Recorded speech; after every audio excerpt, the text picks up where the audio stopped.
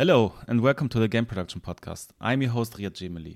This is the podcast about the production and business side of game development. How do game studios decide which games to work on, how do they manage them, and how do they market them? In this second episode, I'm talking with Marek Giermak of 11-Bit Studios. 11-Bit Studios are based in Poland, and they are the creators of hugely popular and award-winning games like This War of Mine and Frostpunk. And they are also the publisher of various indie hit games, including Children of Morta and Moonlighter. Marek is the external development director of 11-Bit, and we will be talking about the pitching process, his thoughts on mature games, and what the 11-Bit DNA is. Let's get into it. Hello, Marek. Thank you for coming onto my podcast. Please introduce yourself. Who are you and what are you doing? Hi. Thanks for having me here. Thanks for inviting me. My name is Marek Giermak. I work at 11-Bit Studios, currently in a role of external development director, which means I work with teams creating games that we as 11-Bit Studios publish. I think of a wide variety of areas I'm kind of responsible for. These are areas connected to scouting of our projects, creating, or co-creating the general vision of the types of games that we want to be publishing, but also all the production aspects of those games and working with the developers on a daily basis, as well as making sure the communication flow between our external development unit, but also our marketing business and the developers and platforms that they work well. So that's about it. Excellent. Yeah, I already have a ton of questions, but let's start at the beginning. So, is this your first job in the games industry, or how was your career? How did you start out?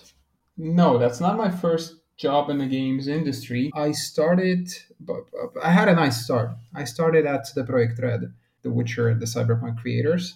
I think it was back in 2006. Yes, 2006. I joined CD Projekt when they were still working on The Witcher 1 in a role of a game tester. It was a part-time job. I was doing while I was studying. I was studying programming, IT. The name of the major was cybernetics. But so yeah, there was a bit of electronics, a bit of programming, a bit of everything, and nothing really hyped me much. I always loved games, but back in those times, I never believed that like making games could be a real career for mature Hmm. people. So it was crazy, weird, and lucky that I found a job at the project. And yeah, I was testing things for The Witcher for half a year. Then I managed to move to design department, gameplay design department, because by then I knew the environment in the game a bit, and I knew how to script and program at least a little bit because of my formal training. So this allowed me to become at least partially capable of doing stuff for the game. Minor stuff, obviously, because I was a junior. But that's how things started, and then it went from there. I was in CDP for a few years, working on Witcher One, Witcher Enhanced Edition, Witcher Two. I had a small break, I think, during my career in CDP, which in total, I think I was there for a bit over 6 years, maybe seven, something like that. But there was a 1 year gap I had. We left the company with two of my colleagues to form our small indie studio. It was just three of us working, like a very cliche kind of a thing, working in my parents' basement, Hmm. doing weird stuff for old iPhones and some casual games, trying just to really start that business. But it was before indie games were becoming really popular. I think it was even before, like, or maybe during Fez times and stuff, like everything. Well, at the long story short was that we weren't very successful. So after a year of that kind of experimenting, a very fun year, but two out of three of us decided to travel back to the project and start working on The Witcher 3, which they were producing during that time. So I went back to CDP. I decided to come back in a new role because during this indie adventure, I started doing a little bit of art, 3D art. This was always interesting for me for some reason, or well, I know why, but I just gave it a chance. And so once I was coming back to CDP to work on Witcher 3, I joined the, well, they didn't really have a pure level design team. It was like a world building team, environment team. And that team was responsible for partially level design, but also meshing, creating assets, yada yada yada. And it was a great experience. Like I joined that team, I managed to learn much more about not only building levels in our game editor, but also modeling different objects in the game's world. It was really fascinating. So I kept on doing that for some content in The Witcher 3. And once the project finished, I think I was this world builder guy for around 2 years.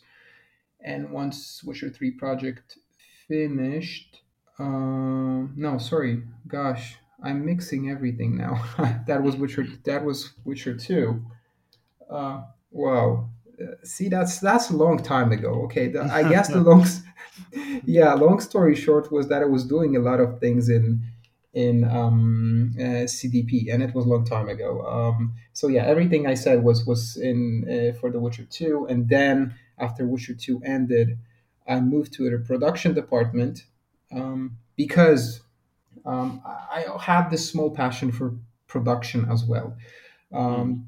During many years of my design and world building career, I had a role of a like a scrum master at CDP. I was one of the persons introducing actually some agile methodologies and scrum back in the days to the teams.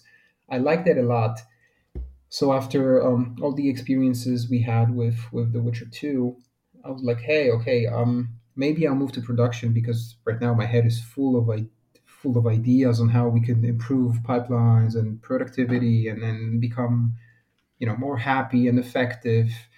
And let's make this a heaven, right? I was very young. um, yeah, and I moved to the production department, and I stayed there for another 2 years. That was during the Witcher 3 time. Back then, I felt that's enough. I haven't finished the project. I think I did quit the job around, I don't remember, it was alpha, something around that. Wasn't an easy decision. I think I had enough. I was ready for new experiences. I wasn't entirely happy where I were, obviously, and there was this new, really exciting position that I knew about at 11-Bit Studios, which back then was a very small developer. I don't know, it was maybe 20 people. We work with smaller teams often as publishers, but coming from CDP, Mm. which already had like 300 people or 400 people probably back then, this felt extremely Yeah, much well, smaller, yeah. yeah, much smaller, a bit weird, but very fascinating. Um, and I was definitely looking for such a intense environmental change. And it happened. Like I joined 11-Bit Studios in the role of a senior producer for the publishing initiative that was slowly taking off. It was back then a little bit more than an idea, and together with my back then boss and my very good friend Pavel Feldman, we've been slowly building that initiative. I that all of that happened over 7 years ago. 7.5 years ago, I joined 11-Bit Studios. That's about it. Like, sorry, I know it was a bit of a chaotic story, but it also felt chaotic at times. Luckily, since those 7.5 years, I'm in I think in the right spot, building something, um, and just moving forward in the direction that I've chosen some time ago, and I'm happy with it. Nice. Yeah, I mean, it's you've been around for quite some time and you worked like at really prestigious positions. So it takes a moment to retell the whole story. I appreciate it.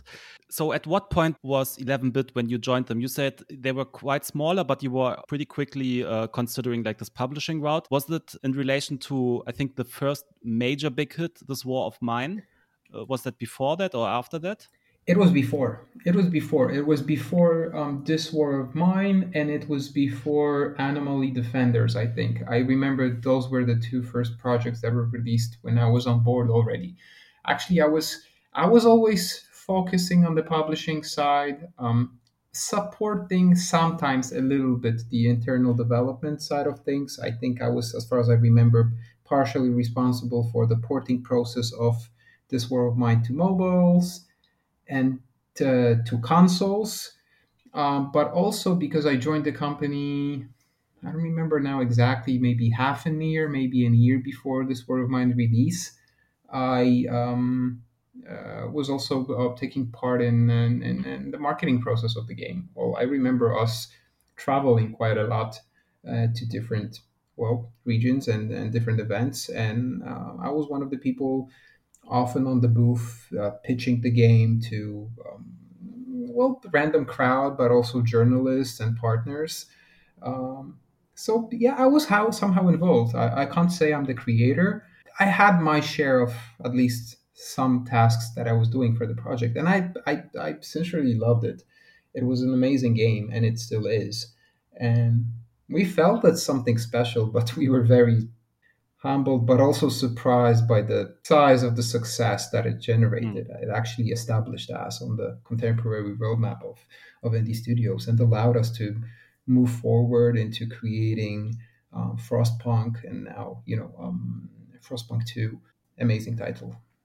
Yeah, I can imagine. This War of Mine was like in my reception was like a huge, huge hit. Everybody was talking about, and you already said you knew you were making something special. But was this success a surprise, or was there already a lot of buzz and is interest leading up to the release? It was a surprise. We knew we're doing something different, that's for sure, because there weren't many games about such dramatic themes, speaking to all the players in such a mature and open way. So we knew it's not going to be another release from the segment, but we weren't sure how people would react to it. We were small, so it wasn't really easy to get like super proper research or real wide journalist opinions. We knew that people like it when they see it. We were given positive feedback, but you know what it's like with sales, especially if you don't have too big of a marketing. And we were self-publishing that, and obviously our marketing budget was limited. It did surprise us, especially that it started growing organically, and it wasn't one of those games that just sold dozens in the first 24 or 48 hours and then started fading. It was, I think, and it still is, kind of the opposite. It's a very long tail. It took it time also to build up its success. But I think it's a trade of this particular type of a game and this particular type of approach. Like there wasn't a very big hype that we could generate at start, but because the game was truly different and interesting, it was getting a lot of word of mouth and a lot of random reviews and articles all over the place. Not only gaming media was writing and recording things about this War of Mine, because it was more of a, I don't want to say cultural event, but it was pretty important, I think, for the whole gaming industry. I mean, I don't want to make this too big. Of course, we haven't been the force that redefined the whole industry. No, no, no. But I think we did our share in actually changing how some people see games. I would agree. I think it's an important game in the timeline of gaming. But yeah, let's talk a bit about what you're doing now. So you already touched a little bit on your current work and the things you do. You mentioned that one of your jobs is kind of building a portfolio of certain types of games, or thinking about what kind of types of games you want to publish as 11-bit. Yeah. Can you talk about a bit more about that? Like, what's kind of the DNA or the genre, or what defines a 11-bit published game? hmm it's a very interesting and good question. So thank you for that. Um, And the answer is uh, intuitively it is simple, but it's really complex actually to explain because there's no simple definition of an 11-bitish game. What we like to often say is that we really value games that are thought provoking. We use this term meaningful as well.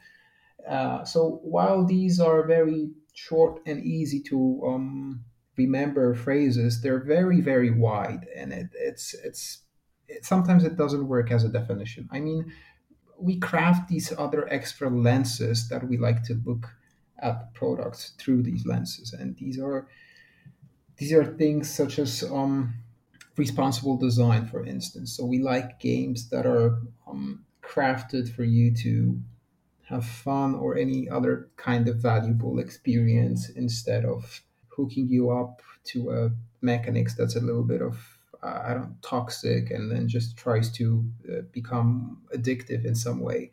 We want the mechanics that we have in those games to actually support the worlds and that we're building and the themes that we're trying to create. There's then the meaning factor, the meaningfulness or meaning. We want our games to, well, be unique. That's one thing. We're not the biggest fans of just repeating the same thing over and over again. But on the other hand, we want those meanings to be valuable to people. So, and that's a very broad definition. But we would like to be making games that provoke you to think about maybe the world, maybe our society, maybe our surrounding, maybe just sometimes give you a bit more insight into your own feelings and what you are and where you are.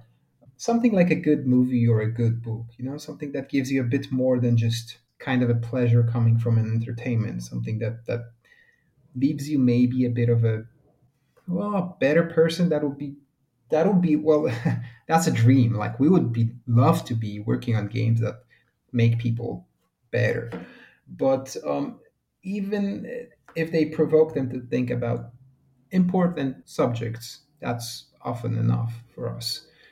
That's a lot to demand, obviously, but that's kind of a content that we're looking for. And then there's also obviously the business relevance element, which is more of like a sum of all the other things. Gaming or game industry is an industry, and we're in this business to, well, to be here to be able to support our families, to grow our company, to secure budgets, to keep on investing into bigger and better teams perhaps in the future. So obviously we have to be earning money for us and for the developers. That's why they join the publishing, and that's one of the reasons, definitely. So this is also one of these aspects that we're analyzing when looking for games. Like what will this sell? Simply like, Mm. is this good? Does it have a message? Does that respect our strategy, but also respect players and the world in general? And then can it be justified from the market perspective? Sometimes we expect the game to be a massive hit, sometimes a bit smaller, but still, it's like we wouldn't like to be focusing on games that are maybe very smart and beautiful, but made developed in a way and in a form that's not marketable, like that you can't sell basically, because that would turn us a bit more into a museum. And while we value museums and they're needed, it's not really our type of business, right? Yeah, of course. Yeah, but that's an interesting question, right? That's the $1 million question. How do you assess the marketability of a game or if it will be successful? So what are kind of like how do you research that part? I guess it's pretty complex for a publisher of your size already. Well, there is a lot of gut feeling into that, I have to admit. But well, there are elements that we looked for in the past that have worked for us, so we keep on looking for them right now, currently as well. Obviously, when we're getting a pitch, we're trying to understand the USPs because they allow us to verify whether this game will somehow stand out from the crowd. And we're focused on games of that kind. Like I don't think we're the best ones in marketing and releasing, like I said, another well, not even a copycat, but another similar game from a segment that doesn't really have too strong of a USP, just makes everything better and nicer. We're not that kind of a Mm. entity. We need this creative fuel to fuel both our hype, internal hype, that will then allow us to create better marketing plans and visions on how to promote the project, and a kind of a focus. So we're looking for these USPs, not any USPs, but the USPs that we would understand and feel, meaning mostly they come from beautiful narrative or great world creation, but also accompanied by good gameplay, because we are fans of great gameplay. Probably gameplay itself often wouldn't be enough for us to maybe publish or create a game, because we need that extra essence, this extra matter, and an interesting theme. But we enjoy good gameplay, so that's another element that we take into consideration. And these are like and whether the game is beautiful visually, and obviously this is also important. It has to be interesting. It has to stand out of the crowd in that area as well. And the word beautiful, has a lot of different meanings for different groups of people and issues. But we want to understand if it has a chance to be interesting for the particular crowd that we think will be interested in that game in the first place. And then there are all those market related questions like, okay, who is this game for? What kind of a genre is this? Because we don't really limit ourselves to segments and genres. I know internally we have these survival games that we love, but when it comes to publishing, we don't have this structure where we're divided and dedicated into a few different segments. For instance, I don't know, RPG games Mm. and point and click games, and all we do are games from those segments. Often, genre is less important for us than the theme itself. So, if a game is about something cool and meaningful and interesting for us, well, the genre is secondary. I mean, it's important to try to evaluate whether the game might get traction with enough players, because there are genres that are becoming less and less popular and they're extremely hard to sell. So we tend to avoid those a bit, but that's about it. So once we have the USPs, once we think that the team can deliver the game, we understand their vision, we believe that they know what they're doing, and we can see that they're a bunch of amazing specialists, and we can help them out in whatever way they need. And once we kind of understand who the target audience is, we try to well, compare how other titles from these similar segments, areas perform. And based on that, we do some bit of magic with different scenarios of how things can evolve. Then there's the execution. We're working very, very hard to, well, meet the very positive estimations, sales estimations, and hopefully deliver a hit. It probably won't work always, but until now, we're very happy with our results. It's not as structured as you would think, but maybe because well, there are definitely a lot of smart people thinking about it, so sometimes just things happen in their heads, and but the results are amazing. And when you say it's also a lot of gut feeling, I don't think that's necessarily bad, right? Because I feel like the intuitive capabilities of people are really much stronger than we think. And if you are wrapped into this world of games and you play games and you look at the marketplace, you just have a good intuitive understanding as well, I think, about these topics. I hope and I believe that we're trying to support, obviously, these feelings by research, whatever can be measured. We're trying to do it. We have different kinds of metrics. We are observing the market from a more numbers focused perspective as well. But I think because of the fact that we're really working only on games that we think we understand, I think we can still allow ourselves to follow our feelings and these kind of soft expectations with just a sprinkle of proofs. My perception of like what's currently working a lot on the PC market are these games that are very long, that stretch like where people can spend hundreds of hours. And if you Sure. have like a strong world building with a lot of lore in the background and a lot of background information. That also helps with selling games, basically, right? Would you agree with that, or what's your stance of maybe in terms of 11-bit comparing shorter narrative experiences versus these kind of like super long games which cover take a lot of time from your like gaming time? Personally, I'm a fan of many of these extremely long games. I'm a big fan of the Paradox Strategies, for instance, Crusader Kings, Hearts of Iron, Europa Universalis, but also Civilization series. Like I like these games. They create those massive worlds, but also gameplay mechanisms that you can spend your almost entire life in, and they'll always be somehow fun. Um, when it comes to the general world building and those themes, yes, I think creating these worlds slash IPs, to be honest, is valuable business wise because I think players they choose their favorite worlds and they are eager to spend more and more time in those.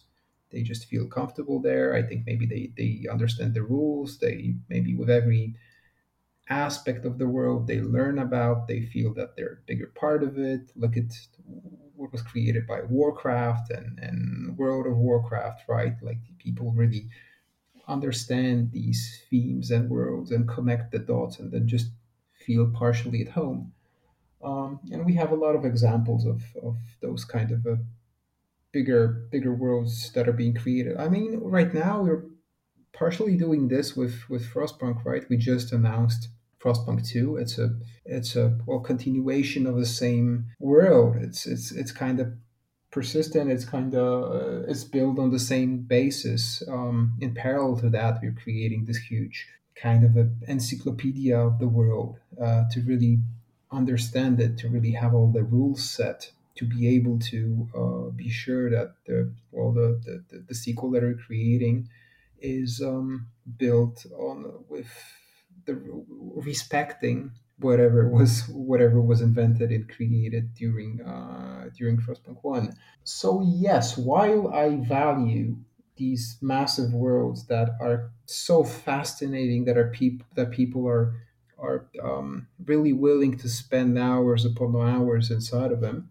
At the same time, I value a lot these crazy smaller finished experiences that just give you 5, 6, 10, 15 hours of a very emotional and a weird ride and then just end there and you'll never be able to really repeat that experience because I think both of these kinds of games have they use different tools to affect the players just like maybe that can be also compared to the TV series, right? Like if a TV series is extremely long, there becomes this risk of watering down the theme, the risk Yeah. that things will either become less vibrant over time or more crazy because in order to keep up the tempo and keep up the pressure you got to be coming up with almost like a stronger drug every other episode, so things become a bit weird sometimes, a bit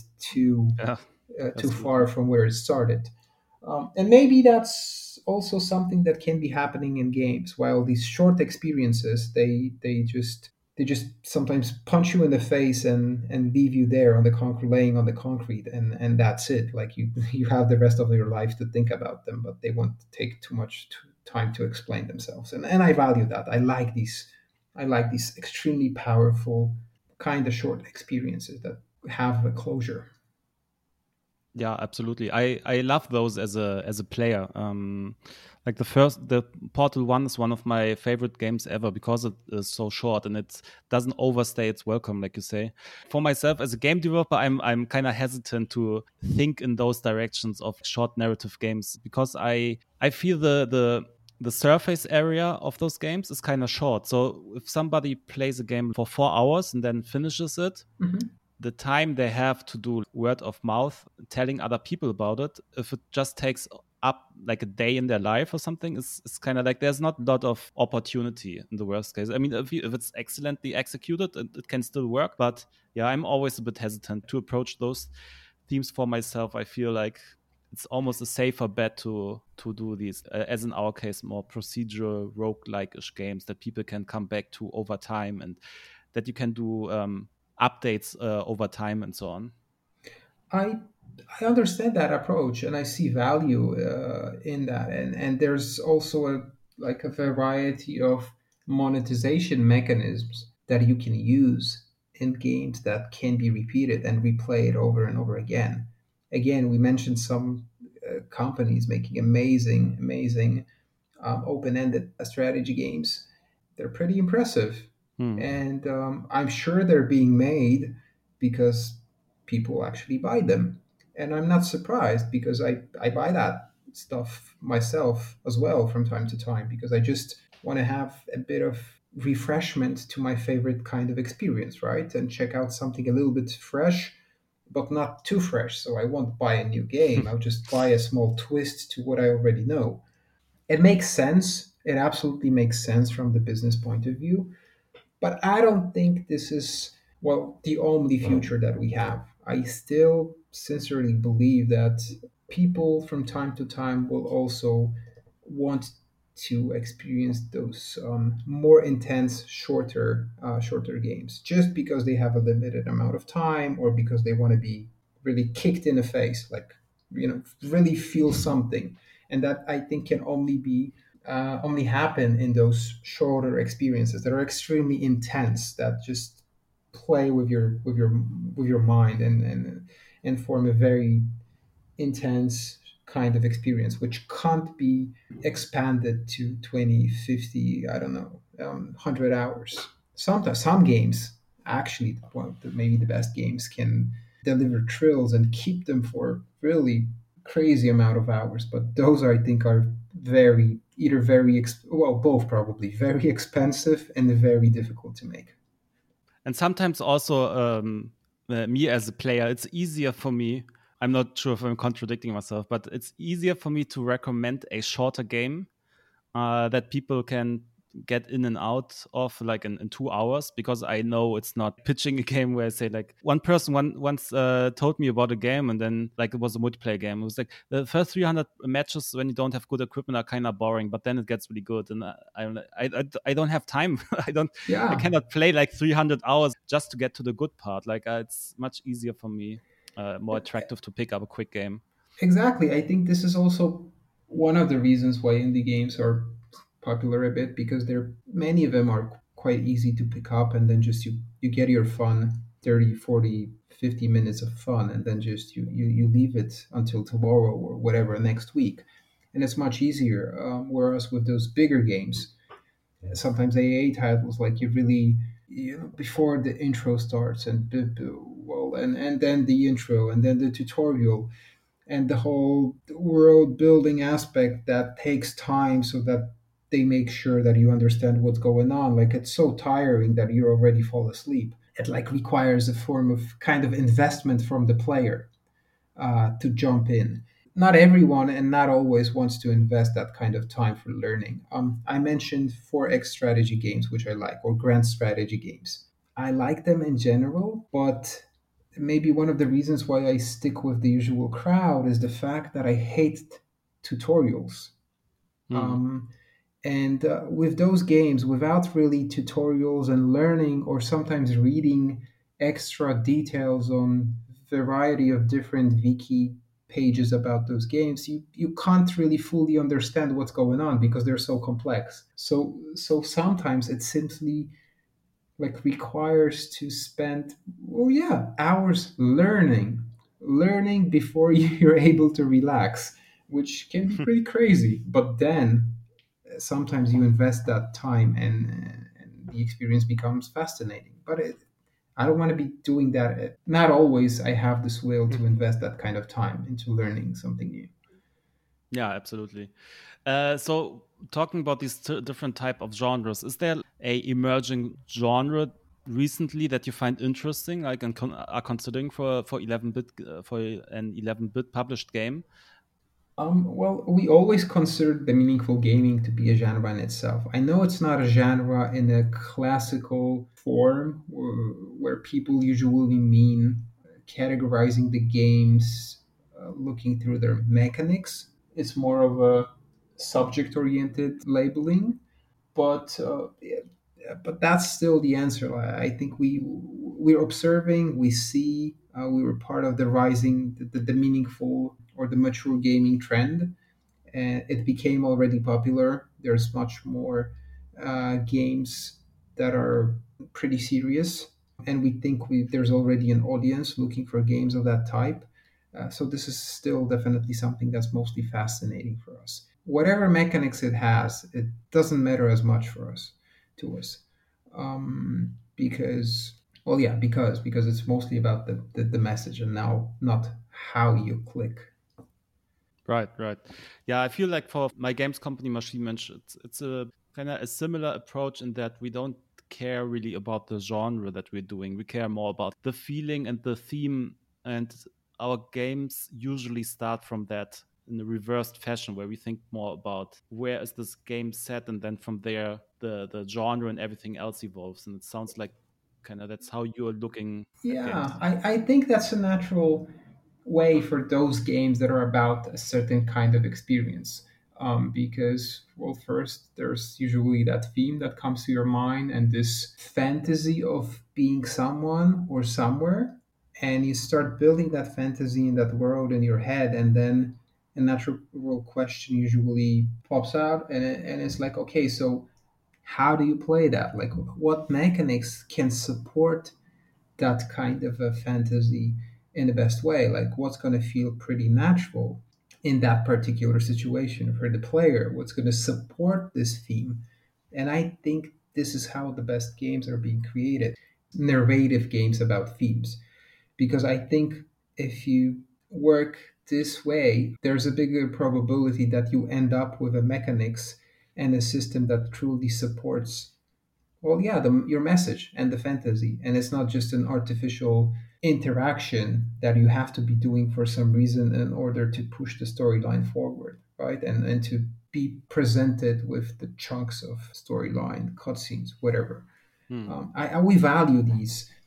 We value this synergy and this natural interaction between mechanics and theme and storyline, and that's always getting extra points. Those kinds of pitches, they always get extra points when we evaluate them. The same goes for internal projects. Like we think that this War of Mine had a mechanics that well supported the theme really well, because it was ultimately a game about survival, and it was a survival genre. And then there's Frostpunk, which is also a game about survival, but from a different perspective. It's a city survival, so it was pretty natural to have those city building and planning elements because you're having grants, like looking at the grand scale of things. And we like that connection. But ultimately, it could probably be everything. The same with this War of Mine. The theme was first, and then the mechanics showed up. So you briefly mentioned pitching. So let's talk about that. How do you do scouting, or how do pitches arrive at your desk? Like, is it usually developers reaching out to you, or are you looking out like on Twitter or certain channels for games? Both, actually. We're not we're not the kings of the world yet, so obviously not everyone knows that we're publishing games. Not everyone knows that we exist, which is natural, which means that we also have to be proactive. So we do have, well, hi Chris.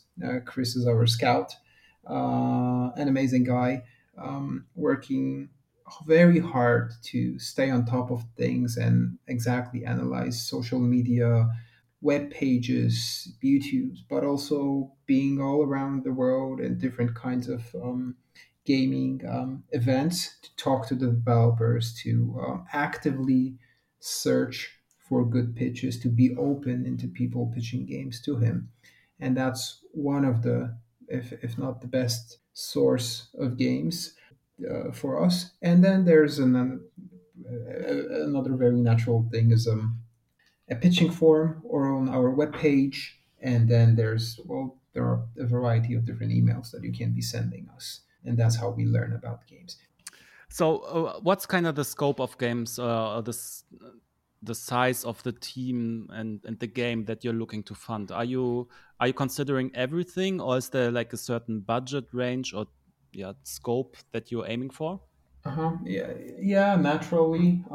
We have our limitations from, I would say, both sides, meaning our budget isn't infinite. We're definitely not an AAA publisher, so we probably can't afford a project which is, I don't know, 20 million euros. 10 would be already quite a lot. Quite a lot. I think we could, that's something that we could consider, but let's call that the Mm. top limit for now, maybe, at least for the games that we're publishing. Or maybe, yeah, that's the area where things become really serious, but we're open to talking about them. And then looking from the bottom, I guess there's this certain kind of mass that we think we need to be able to succeed in the market, to be able to effectively promote the game, because we need a certain kind of marketing budget, for instance, to do anything that's really serious, like trailers, but also invest into social marketing and come up with all the crazy ideas that we usually come up with. And this budget usually has to be in some, well, logical relation to the development budget, because it's not wise to apply a big marketing budget to an extremely small game, because probably it will be an overkill and it won't be recuperated. On the other hand, while we're very effective and we're not, like I said, a publisher spending a lot of cash on billboards, there's also, well, we can't work with having no marketing budget, which naturally applies some form of a lower limit. Probably it's less and less probable for us to be publishing games made by a single dev, probably, unless it's an extremely special game. Then we can consider it, maybe not only from the market reasons, but I think it's a tough sell nowadays. I have a feeling that every year the expected size and quality of indie games is rising. Actually, it's Mm. moving us, or pushing us strongly closer and closer to the AA segment. Maybe there's the rise of triple I trend. So there's this certain kind of execution and scope and game length and complexity that players expect. Sure, there are these examples of smaller and bigger games that are more or less successful, but they pretty much confirm like the rule. So I think there's our minimum size is a team of at least a few people, maybe five, six, eight, depending on the skill and the genre of the game. And well, the bad budget is basically calculated. I think headcount is a much better metrics for that, because well, Mhm. a million euros utilized in Poland and then a million euros utilized in US or Canada, that's a whole different story. So, but headcount still matters. Like headcount still is kind of an objective measurement. So yes, a few people, probably closer to eight as a minimum. It's not that if we see in your pitch that you're only a team of five, it will be automatically rejected. Of course not. It's a very soft kind of a thing. But based on the past experiences, I have a feeling that games made by teams of that size, at least, were definitely more often moving forward in the negotiations phase, or in our evaluation process. And then that goes up. We work with currently with a team. One of the teams has almost 40 people on board, which is much bigger. Mm. And it's also a cool experience, and we value that. So we're somewhere in that range of 5, 10, and then all the way to maybe 50, 60, depending on the geographical localization, because that would be transferred to cost directly. I don't think we could easily handle a 50 people team working for 4 years in Canada, maybe, or Great Britain. Not easily, but maybe there's a way to do that. So, sure, we were Mm. open at least to discussing this. All right. You probably see a a lot of pitches on your table. Maybe let's get a bit juicy and let me ask you, what are things that you usually see done wrongly in a pitch? Like, what are, I wouldn't say like red flags, but what do you most often feel is lacking in pitches that you get from people? Well, that's going to be very selfish and publisher and business oriented. I would say good prototypes accompanying the pitches because that really makes our life easier. Obviously, prototypes are hard to create, especially if you don't have your own financing, if you don't have your team fully set up, right? So it's much easier and it's much more comfortable for us to talk with developers about the games that are somehow explained through something interactive because it is an interactive medium and it's very some concepts are a very tough sell on paper. So we encourage everyone who has a possibility of actually creating a part of the experience, some part of the experience that hopefully will transfer some, at least a small part of that magic that's supposed to be visible in the final product to send these prototypes because they're very valuable to us. But again, I understand why we're not getting even more of those prototypes because for some games they're extremely hard to create and for some teams they're not really needed because that's another side of the coin. Like if you're a very well established experienced team, you have well great projects in your portfolio, sometimes it's enough to just have a nice crazy idea on paper for a publisher to well support you, or for an investor if you're looking for one to actually be able to share their cash with you. So that was more of a general comment regarding that. It's not really a like a problem or a quality issue, but that's my personal take on what makes my life easier when it comes to pitches. But if I was to say what's a general problem that I see with some of the pitches is maybe the fact that many of those games are not really unique. Hmm. Like there's so many people willing to work in games and working on games already, and there are really weeks where we can be receiving three pitches of almost the same game, and it's really amazing. I mean, I think especially for an indie developer, having creating something unique, well thought of, something that you feel is special, maybe something that only you can create, I think it's very valuable and it's very needed because there are so many other people working on games currently, and some of them will be working probably on a game that's similar to yours. The more simple the idea, the more copycat of it is, the bigger probability there are other teams doing exactly that, and maybe even better than you. So I think that's number two would be or the biggest problem is the novelty element, the Hmm. fact that not everything is novel enough, and if it's not, what is the reason of making it? Sometimes it feels like the only reason to make that game is the fact that the developer wants to make it, which is cool. I understand that because often there are types of games I would like to work on my own as well, and sometimes they're just very similar to other concepts because it would be pleasant to me, but from a business perspective it might not make sense. Yeah, that's interesting because you could also argue that taking a formula that's working, kind of like Slay the Spire or something. You see now a lot of trading card games popping up. Is also something that is kind of less risky than establishing a new genre, right, or a new mechanic.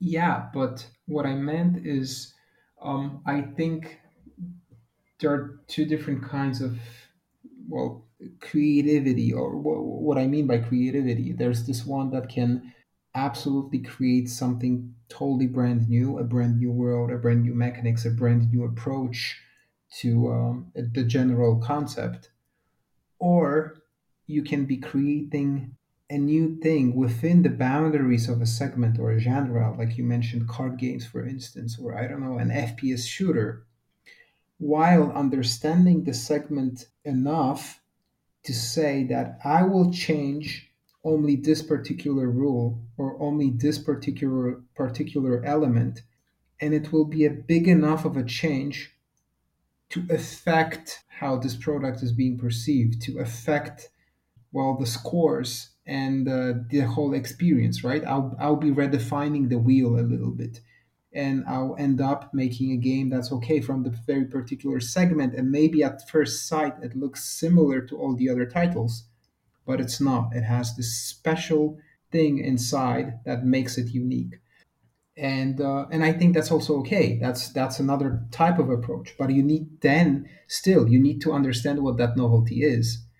And what we're getting in the pitches quite often is like, okay, I'll be making this another FPS shooter, right? Set in a modern theme, and there's nothing really special about it besides the fact that, okay, the models are a little bit different because someone else made them, but they're still Mm.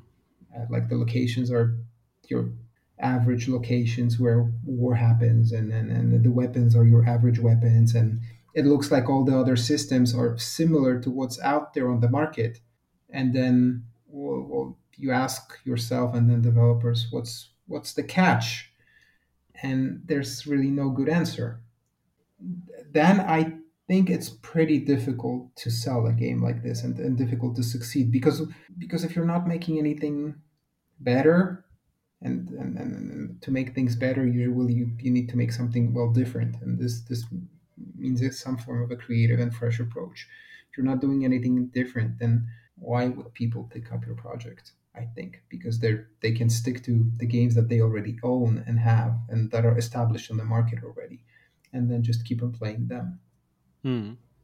When you talk about USPs, it's hard to communicate those. You Yeah, might have a USP or a hook, but if it's kind of hidden in all this information of like, oh, we have 30 weapons and like 50 levels and so on, then and somewhere in there there's an interesting USP, it can be easy to oversee. And I think that's like a big skill in pitching, to like understand what those key points are that you should focus on, like also in the pitching process. I think there's also, I think, a type of games that are not publishable. I mean, that probably will never or always have problems securing a publisher's attention or an investment, because they seem to lack these USPs. They seem extremely complex to explain, and they're so crazy that only the developer really understands them. And everyone else, and they're very hard to prototype because there are games like this. So, as a developer, all you can say is that this is my approach to things. It's going to work. It's going to be fascinating. It's going to be amazing. I just know what I'm doing, and but it's too hard to explain. Hearing a message like this as a publisher, well, it sounds extremely risky. Not every publisher, or I think most of the publishers, would be avoiding projects like this. While sometimes these developers, they just keep on pushing, they just keep on working on their crazy, hard to explain idea, and they end up redefining the industry. So, but sometimes we do these experiments, like with just tracking games that have been launched on Steam or any other platform, and we're like, oh, this is an amazing game, but we would probably never ever decide to publish it on an early stage, because like, fuck, like how can you? That seemed like a crazy idea, but it worked out at the end. So yeah, I think there's definitely a category of games like that. So as a developer, well, I think there are things that you can learn from a publisher or an investor, definitely. I hope, and I strongly believe there are. But for some types of games, I guess you need a lot of passion and a will to move forward, despite the fact that the world does not understand your project. Often you will fail, and the failure is going to be fully on you because there's usually no one else investing in it. But then if you succeed, it's going to be a massive hit, Mhm. and all the revenue goes to you then.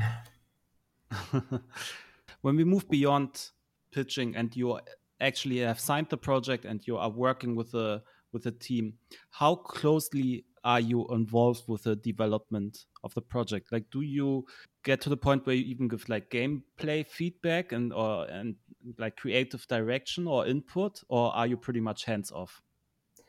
It depends on the team. It depends on the team and their needs. We definitely do not lead the projects creatively. We avoid that, but we like discussing creative stuff if there's space for that. Because, as I said, we only try to work on projects that we think we understand. So while, well, okay, some of us are we are developers in many ways, and some of us have pure development experience. We're not in those projects to push our vision, but we're to comment. We're to deliver expertise, market research, but also just pure gamers feedback. So we're usually very close, either for understanding the progress and then just being this kind of a sparring partner for developers to talk about ideas, verify them, generate them, focus test those ideas on us. Sometimes we transfer or share our own experiences with the developers to hopefully speed up the process. Sometimes we learn something from one developer and then just we like suggest applying it in another project because maybe it's also going to be effective. But that's about it. We're definitely not the fire and forget kind of a publisher. So it's not that we're signing a deal and then just we're back when we're supposed to be marketing the game. It usually doesn't work this way. We try to be. I mean, we are always friends, and we try to maintain that relationship and talk and really understand well the way the game evolves, how it evolves, and in what areas, because it also makes things easier. If you're in constant communication and good relationship, then things such as milestones are not a problem because usually like you're on top of things, you know exactly what's going on at any given moment. So then there's this milestone and payment, and you're just like, okay, hey, I know where we are. There's no need for a very sophisticated evaluation process that takes half a year and checking all the assets. Like you have the answer, you know, Hmm. if we're on time, if not, and what are the risks. You've always knew. You talked about them once they appeared. So I think it makes things much easier. And okay, I'm now talking about the last step. So we talked about pitching and then the production marketing. Is there a certain are there certain channels that you feel strongly about marketing wise at 11-bit that you say like, oh, those are like our core channels and ways for reaching out to players and letting them know about the game? I think this constantly changes. Obviously, you can't underestimate the value of influencers and YouTubers, but social media is very important right now, and all the social marketing aspects. There's definitely transferring players from well one game to another. So proposing great games to our community and making games that we think that our community will that will not only expand our community but that our community that we already have will enjoy and will be satisfied with. This is also very important to us. But I think we're also extremely skillful when it comes to a variety of business arrangements and managing the product on different platforms, managing discounts, different kinds of promos and initiatives that sometimes start as a crazy idea, but then we're able to actually finalize them thanks to our relationships with platforms or just tools that we already have, but no one ever used them in that way. I think we our biz dev is well extremely skillful as well. So on one hand side, I think we're really good in delivering messages through social media, through different media outlets, through the channels we use to communicate with our community. But then we're also really good in securing visibility on platforms and crafting these crazy deals that increase well the probability that people will learn that the game exists and then just even hopefully buy it, which often is the case, as our successes prove, I hope. If like a small indie is listening and they don't have a lot of time for community management and like social media management, like what would be the one social media channel that you would say they need to be on? Oh, that's I'm not sure if our community manager or our PR and marketing departments would confirm that. For me, that would still probably be Facebook. Hmm. But I'm old. Yeah, it's interesting. Yeah. You have very good advertising tools for sure on Facebook. And Yeah, it feels a bit like a dinosaurs kind of a system with all the TikToks and then Instagrams and everything that happens around, taking over parts of the crowd, and then there's obviously Twitter. But I feel it's still this kind of an industry standard. yeah, interesting. So, final question about community building. I feel your games do share a certain similarity, as you explained before. How do you try to bring over people from one game to another, or to make sure that kind of they become part of your 11-bit community and Hmm. then jump onto the different games? Well, there are cross promos, so there's always a possibility of trying to promote your title within the other title, although not every platform supports that and it's not possible everywhere. Besides that, there are different types of bundles and sales. So these initiatives on platforms that you can use to package your games into one present basically, and then increase the probability of people actually buying few of them and then hopefully playing all of them. So that's another tool. You have different ways of communicating directly with the players who own your project already through some of the platform tools, or maybe through the emails and newsletters that you already have and have built over time, to inform these people that there's a new product from in your portfolio and that maybe they would be interested in it. And I think because of the fact that, as you said, many titles in our portfolio share a similar vibe, there's this kind of an essence that connects them. Maybe not all of them, but most of them definitely, and we value that. It increases the probability that people who enjoyed one of our titles will enjoy the other one as well, because partially they'll be getting a bit of that same value that they had in the previous game. Maybe in a different, for sure, in a different form, but there's something similar about a similar flavor that if they liked once, hopefully they'll like it here again. So maybe it's also about this kind of a trust we're trying to build between us and our audience. Trust that we won't be delivering bad games. Trust that if there's something being published or created by 11-bit studios, that it's responsible, that it's well thought of, that it's as good as possible, and we really tried hard, we and the developers, to create something special. I think this might be important actually for the players, and having this trust is very well, it's cool, it's very important for us.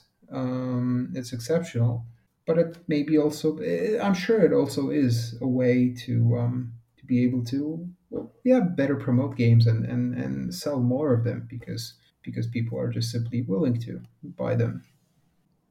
Yeah, absolutely. I feel that's the brand quality is a huge aspect, and also if you manage to have like a brand idea of the types of games you're publishing, then the likelihood that somebody just naturally likes a different game from a portfolio is much higher, right? If they are kind of like in Yeah, the same genre or something. exactly. We believe that because we like those other games as well, because we've selected them.